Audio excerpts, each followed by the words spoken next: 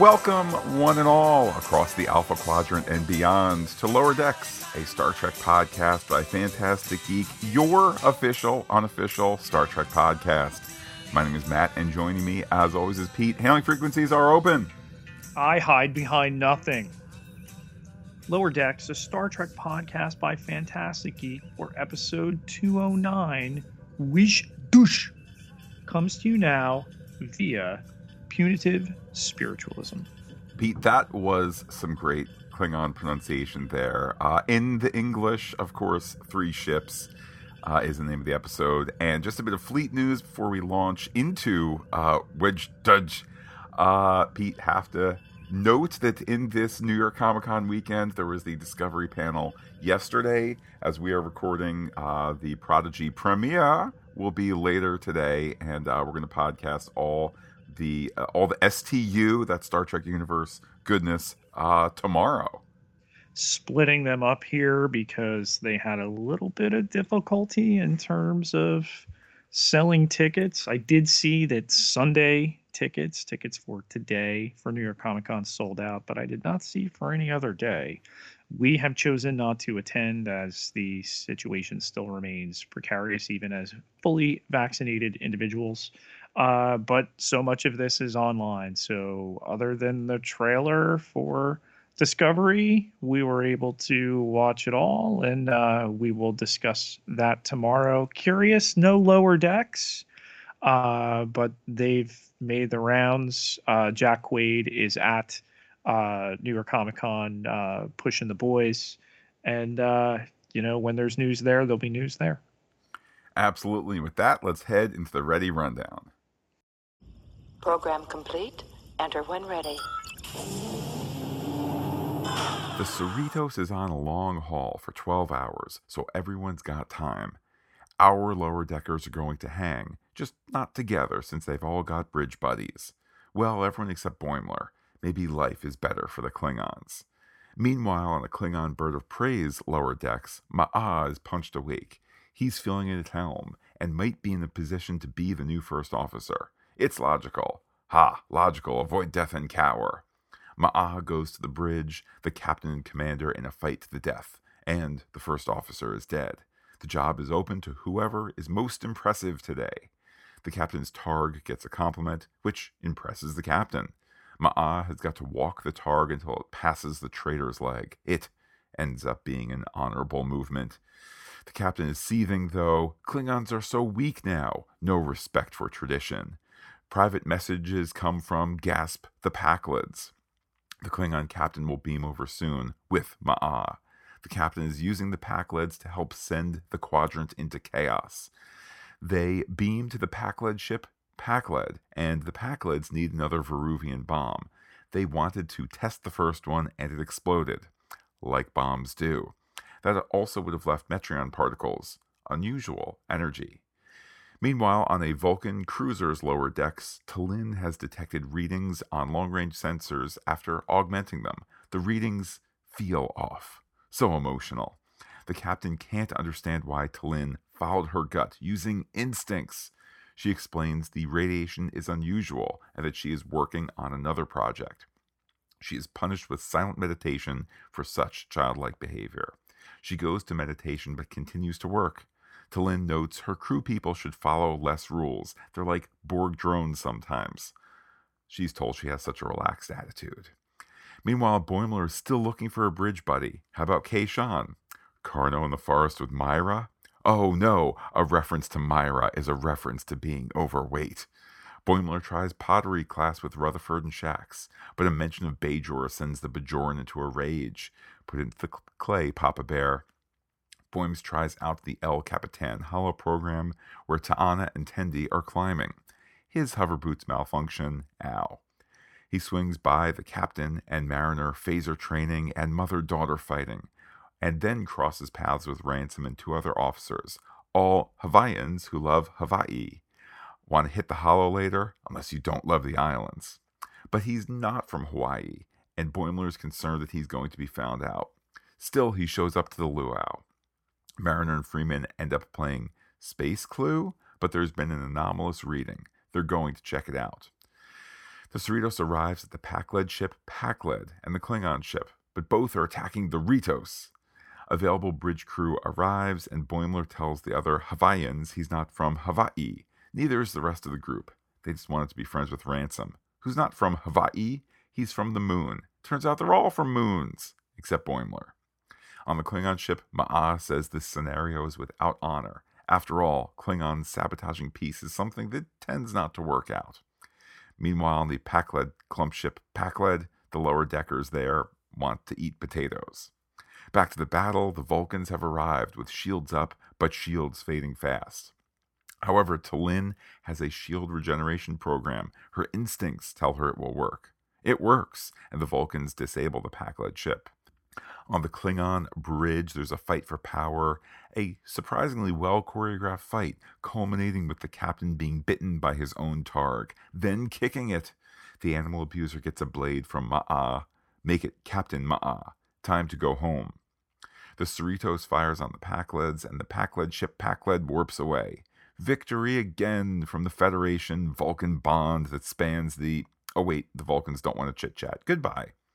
Speaking of goodbyes, the Vulcan captain notes that T'Lyn's instincts saved the day, and she's being removed from duty. He thinks her hothead ways would be best on a Starfleet vessel.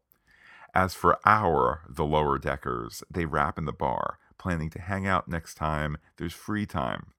But a cadet tugs on Boimler's arm. Can you help me be organized? Let's talk about duties. The real action is on the lower decks. As the episode concludes, we see Borg Cube lower decks.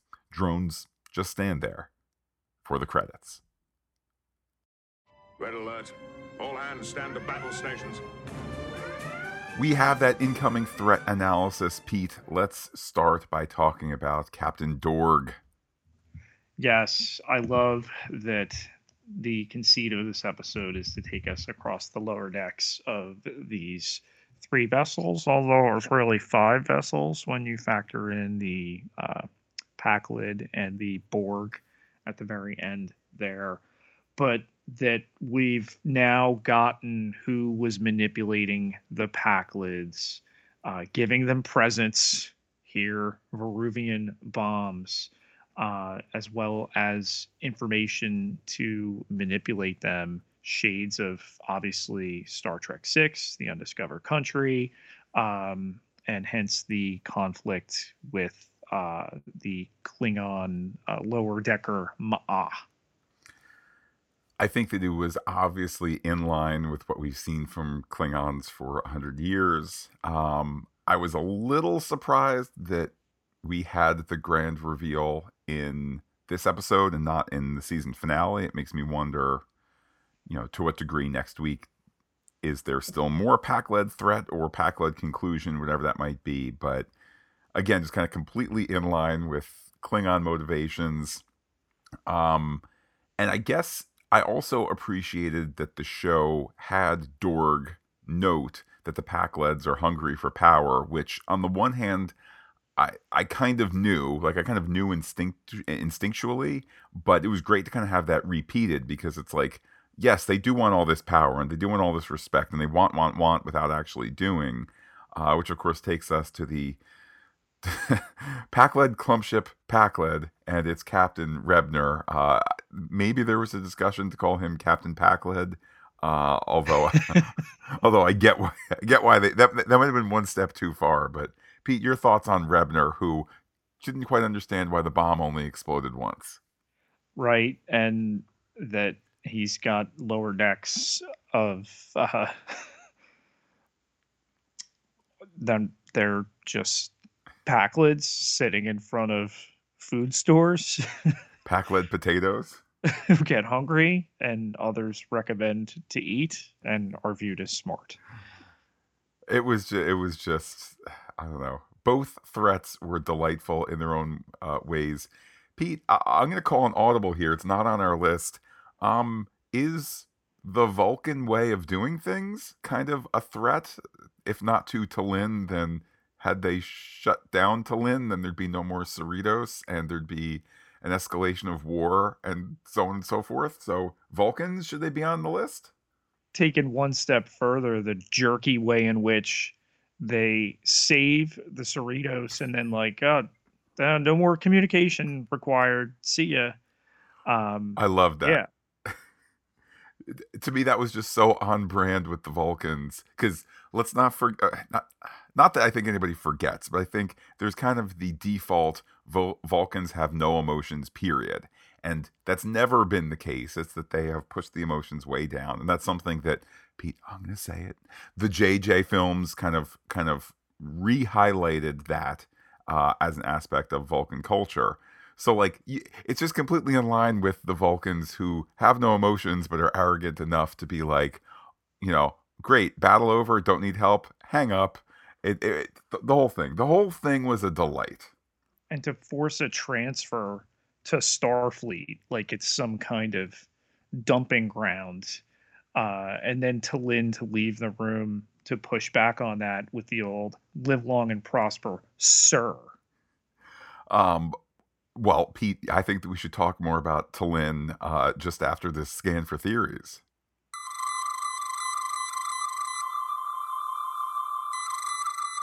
So, Pete, now that we're officially scanning our sensors for theories, discussion online, I think just discussion in one's mind as you're done with the episode. We love all our main lower decker, our Starfleet 4 and the supporting cast, and then the supporting cast. Do we have a trajectory where T'Lyn is headed to one of the lesser boats of the fleet, the Cerritos? I mean, for certain, I just wonder whether or not it had happened in the next episode. These beliefs, feelings, instincts that get labeled by the Vulcan cruiser Cheval's captain as impulsivity. And hey, we're not going to send you back home. Instead, you're going to Starfleet. I mean, why can't she? The trajectory at the end of this episode that Freeman's got to get in touch with Starfleet Command to discuss with the Klingon High Council. We've talked all season the potential for her promotion. She's dealt quite a bit with the Packlids. I think it all lines up. It'll be interesting too. Like, here we are 19 episodes into this series. I think there's enough of a resume to say, do they have an eye towards multi-episode arcs? Absolutely. But are they beholden to drop a hint in episode 6, develop it in episode 7, boom, in episode 8, now it's the big threat? They're not that, I'll say, slavish. I mean, I don't mind episodic, I don't mind serial storytelling at all, but they're not that slavish to it. The nature of what they're doing is a little bit more standalone, a little bit more like, hey, this is our one that's going to be the crazy, last week, crazy different simulations. It's not quite alternate realities, but we're going to do a whole bunch of different crazy scenarios and not really worry about, where's Mariner and Mom up to, that sort of thing. In regards to T'Lyn, I think of Kayshawn, who introduced as this brand new character and obviously taking over for Shax, and then Shax comes back and we say, well, what about Kayshawn? What about Kayshawn? Just to several episodes later, oh, there's Kayshawn in the background. A couple episodes after that, oh, Kayshawn is still a bridge officer. Right, there's probably 3 or 4 shifts, not ships, shifts, on the Cerritos, so maybe Shax is A shift and Kayshawn is B shift, and they can both be in charge of security when they're on the bridge, that sort of thing. So again, back to T'Lyn fully. Is it a next week thing? Is it just, episode 304, T'Lyn is back? Both are possible on this show. I think we'll definitely see more of her. I like the pseudo serialized nature of what they do. Would it help to know like what exactly Kayshawn's responsibility is? He's security, he's a bridge officer, so is Shax. Are they splitting duties? Is he his number 2 in that regard? I mean, it would definitely help to have that spelled out. And I think if nothing else, it speaks to how well the show gets you on board with these characters. I mean, there hasn't been a ton of screen time for Kayshawn. There's been less time for T'Lyn, and the fact that here we are, we're spending time saying, "Oh man, that lady who saved the day then got fired. I hope everything's okay, and I hope she can hang out with our Lower Decks friends again soon, or for the first time, be in an episode with our Lower Decks friends soon." It just speaks to how great this episode is, how great this show is. I mean, Pete, we're talking theories, so let me ask you this. Have you ever falsely claimed that you were from Hawaii? Oh, all the time. That was great. I mean, again, it's largely played for Boimler needs a home this episode. He needs an emotional home. Okay. And it's an opportunity to show him not fitting in because he's telling this lie and so on and so forth. But then you even get the humanizing elements of they're all doing it because they all want to connect. And then they make the real connection of the moon thing. And it's like, there's the comedy of we're back to where we began, which is Boimler's on the outside looking in. But it's also along the way, it's like, oh man, Ransom is so put together in every, professionally, personally, in terms of his relationships, romantic and otherwise, fit guy, commander in Starfleet and all that. Back when he was just an ensign, he just wanted to be friends with people and, blah, blah, blah, the whole Hawaii thing. Again, it just speaks to how this really, really is a characters first kind of show. Yeah, and what throws it over the top is that the alien character has been claiming to be from Hawaii. Now, does that make sense in this time in Starfleet? Absolutely. Could have been born there, could have lived there. And then he's the one to say how insensitive it is that Boimler would pretend to be from a moon. Yeah, I mean, it's the show on that edge between reality and farce that just works. We've talked many times before about it. Is there an opportunity, whether it's a short trek or whatever, where you get a live action Lower Decks? And I think for a lot of people, the actors are there, like just in terms of, the actors look like who they are voicing, and you could, I'll say, easily do it. I mean, I'm sure it would be, you're talking hundreds of thousands of dollars to get a, even a 15-minute production together, but it's like it's there for the taking. That said, there continues to be something about this show that is best in animation. Pete, I'll even do you one better for those who listen to us on the Pop Culture Podcast feed. This is the best animated episode that we have podcasted this week. That says a lot. And yeah, that's up against, for those who don't listen to our Marvel podcast, that's up against the season finale of What If. This is a better animated show. This has better emotional connection and just more fun. On the lines of T'Lyn popping back up, that Ma'a has taken command rightfully of the Klingon bird of prey, Ch'ta, and is going back to talk to the High Council. I'd really like to see the Deep Space Nine-ification of Lower Decks, where we get a staple of other characters that kind of rotate in and out. That would be fun. Again, Pete, I'll invoke my least loved Star Trek series of the Kurtzman era in short treks. There's the place for that. If you want to say, no, it's here, I'm Mike McMahon, and here's the argument for as to why this was a nice kind of one-off and an amusing way to tell a whole bunch of jokes and to advance kind of the geopolitical plot of the season. Heck, if not to kind of hurry things up and say, all right, now we're almost close, now we're 25 minutes away from resolving the threat. Fine. And here's why we're not going to do a rotating cast. Then, my goodness, throw me a 6-minute continuation of Captain Ma'a on short treks. Show me, maybe not quite 6 minutes of, on the Packlet end. Show me more of the Vulcan ship, or show me T'Lyn transferring, whatever it is. Great characters, and there's a place to put them. How about the Ritos shirt, Matt? When can I order one of those?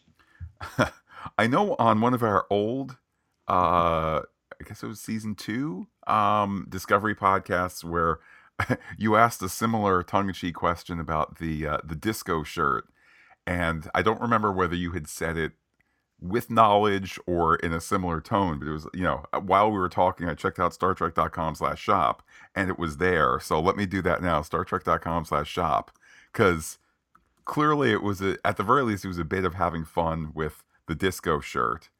And really the first time they've ever referenced Discovery. Yeah.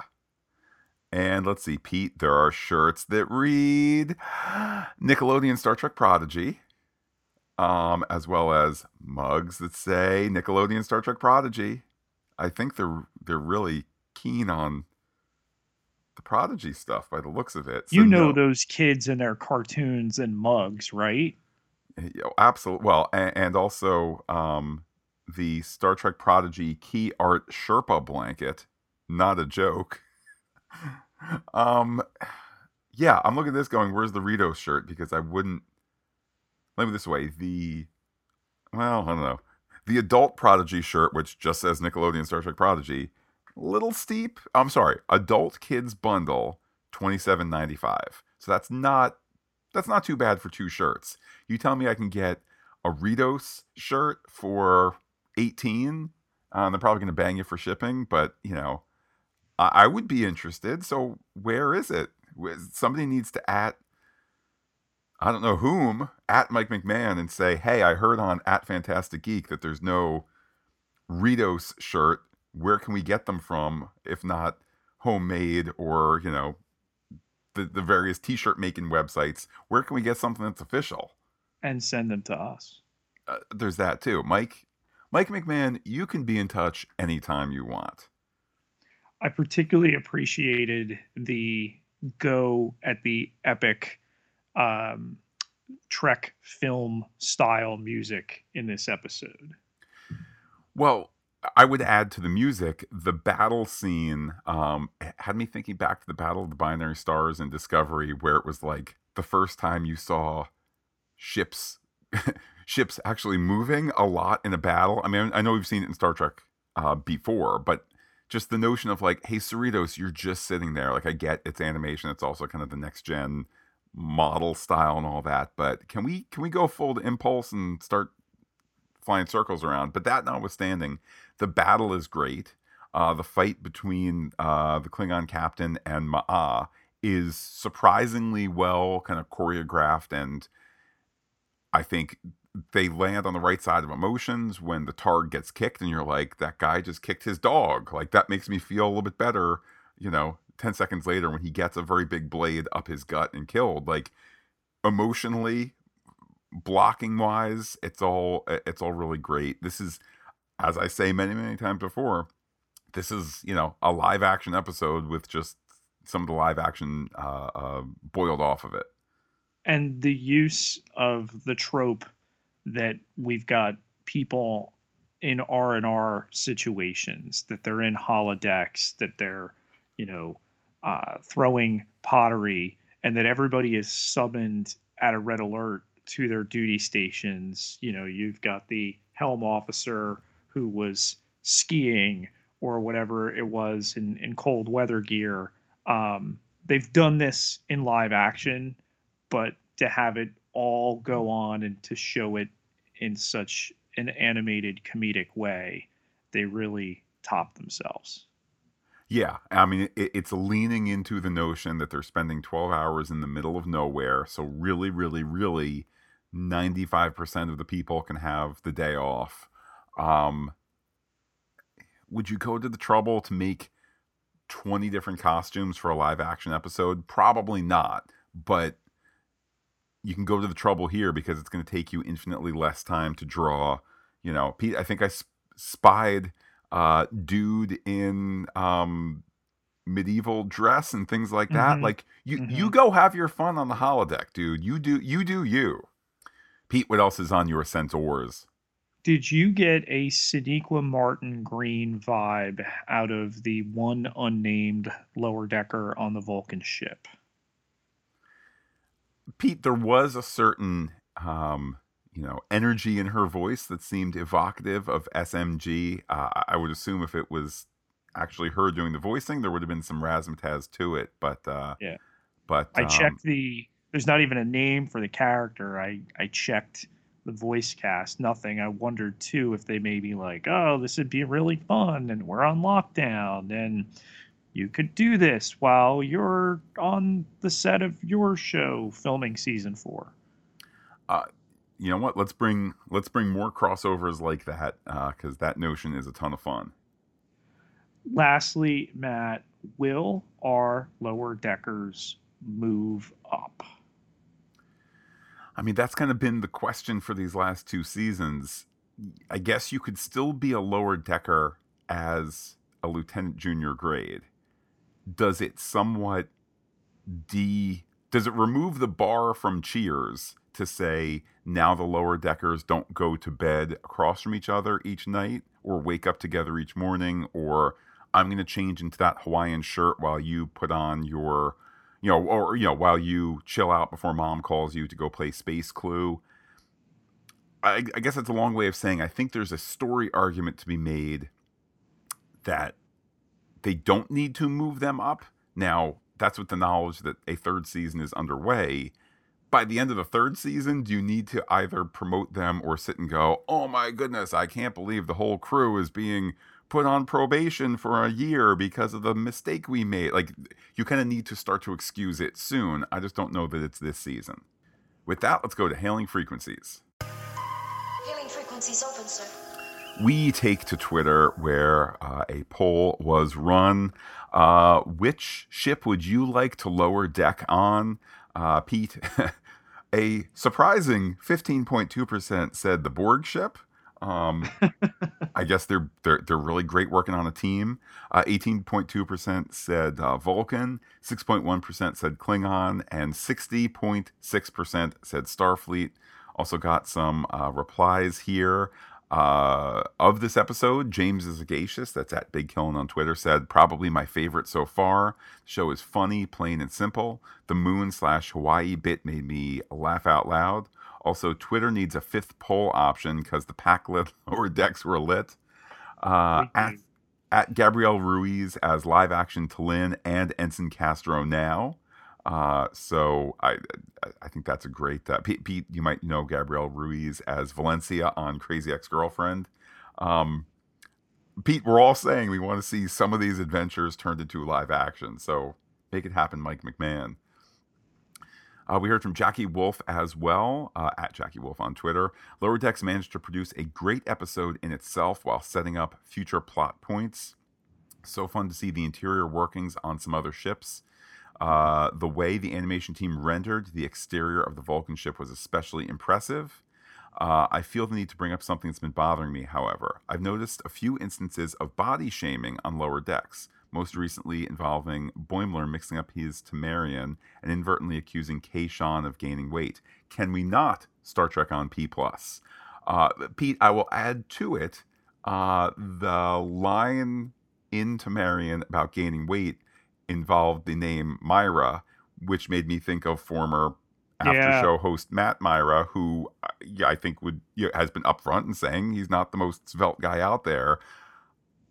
I enjoy a chuckle as much as anybody else, but, Matt Myra was not done well by Star Trek, and now there's maybe a Matt Myra joke about him, whether it's looks or, and then somehow involving weight. I don't know. Your thoughts there? Do better. Do better. We heard from Spider-Ham Lincoln, that's at TessLC139, who says, really fun episode. Was this 3 ships? What a unique concept to replicate itself into other Trek races. As the great Brad Boimler once said, the real action begins on the lower decks. Spider-Ham Lincoln also says, we need a spin-off called Borg 90182 about angst-ridden lower deck drones as a transition from tertiary adjunct to primary tactical. And he, of course, references that 90182 is the Los Angeles postal code. I actually had the same thought when they showed it there with the number, and I think that while I would welcome the teasing out of that joke more, I think that maybe the joke being, get ready for the most angst-ridden Borg lower deck story you're ever going to get.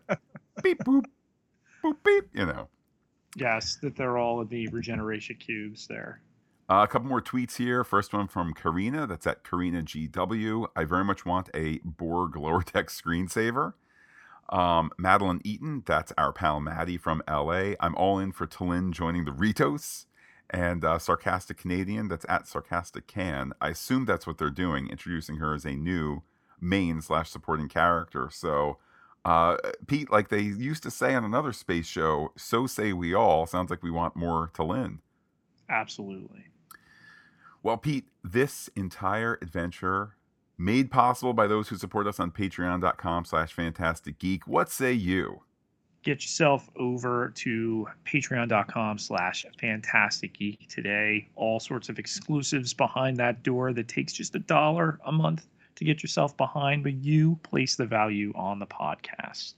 And if you can't contribute this month, get yourself over to Apple Podcasts, where you can leave us a rating in seconds, a review in a couple minutes. And Pete, let's keep the Star Trek conversation going ahead of our NYCC podcast tomorrow and ahead of the Lower Deck Season 2 finale next week. How can people be in touch with you on Twitter? You can find me at Peter, Pieter, J. Ketelar, Ketelaar, 12,091 followers. Can't be wrong. And while I'm personally on Twitter as Looking Back Lost, do be in touch with the podcast. Comment on fantasticgeek.com. Check us out on Twitter, Instagram, Gmail, where we are Fantastic Geek as well. But wait, Pete, there's more. Facebook/fantasticgeek.com. Get yourself there today. With that, Pete, looking very forward on this feed and the Pop Culture Podcast feed, talking about Star Trek at NYCC tomorrow. Of course, on the Pop Culture Podcast feed next weekend, wrapping up What If, for the season, and then the season finale, as mentioned, for Lower Decks next weekend as well. With that, I will say adios to all the listeners and give you the final word. Avoid death and cower.